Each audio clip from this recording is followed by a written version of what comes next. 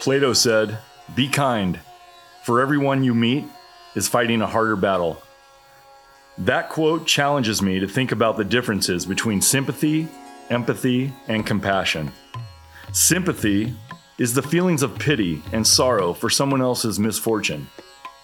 Empathy is our feeling of awareness towards other people's emotions and attempt to understand how they feel. Compassion is an emotional response to empathy and/or sympathy, and it creates a desire to help. Compassion is leadership. Compassion is action. Empathy and compassion often work together. Empathy often acts as the fuel for compassion. By empathizing with someone, we might experience feelings of compassion and the desire to help. The Dalai Lama said, "Compassion is the wish to see others free from suffering, whether one believes in religion or not, and whether one believes in a rebirth or not. There isn't anyone who doesn't appreciate kindness and compassion. If you want others to be happy, practice compassion. If you want to be happy, practice compassion." This reminds me of the story of the cat in the bushes. Once a man was walking by a park, and he heard a cry from the nearby bushes. When he looked, there he saw a cat that had gotten itself stuck and needed help. The man tried to reach into the bush and free the cat. But the cat got scared and immediately began biting and scratching. The man's hand was torn and ripped apart. The man screamed in pain, but he didn't back out and continued to attempt to free the scared cat.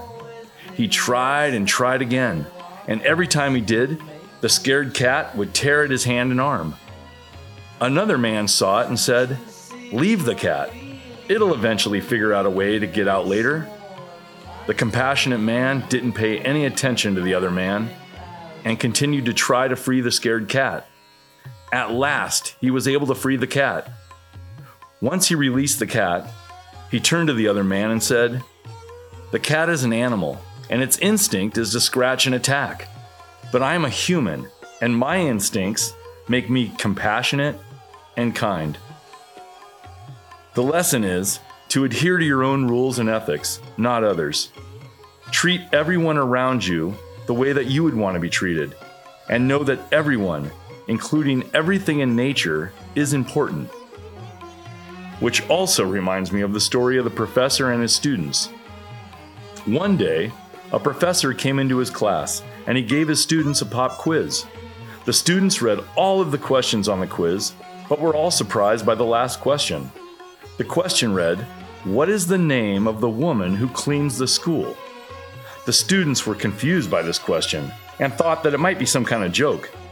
The students took the quiz, but all of them left the last question blank. After finishing the quiz, one of the students asked if the last question would count towards the quiz grade. The professor smiled and said, "Absolutely."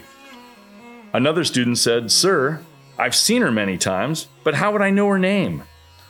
The professor said, "In your lives, you'll meet many people, and they all are significant. They each deserve our attention and care, even if all we do is smile and say hello." The lesson is, every single person is important. Every single person is significant and deserves our attention and respect. Aesop said, "No act of kindness, no matter how small, is ever wasted." Here are 5 important things to remember. Great compassion is a major component to great leadership. Action is attached to compassion and kindness. People don't determine your compassion. You do. Everyone has a sign on their forehead that says, "Make me feel important." And compassion and kindness should be given to all of us who need a little help once in a while. And we all need a little help once in a while.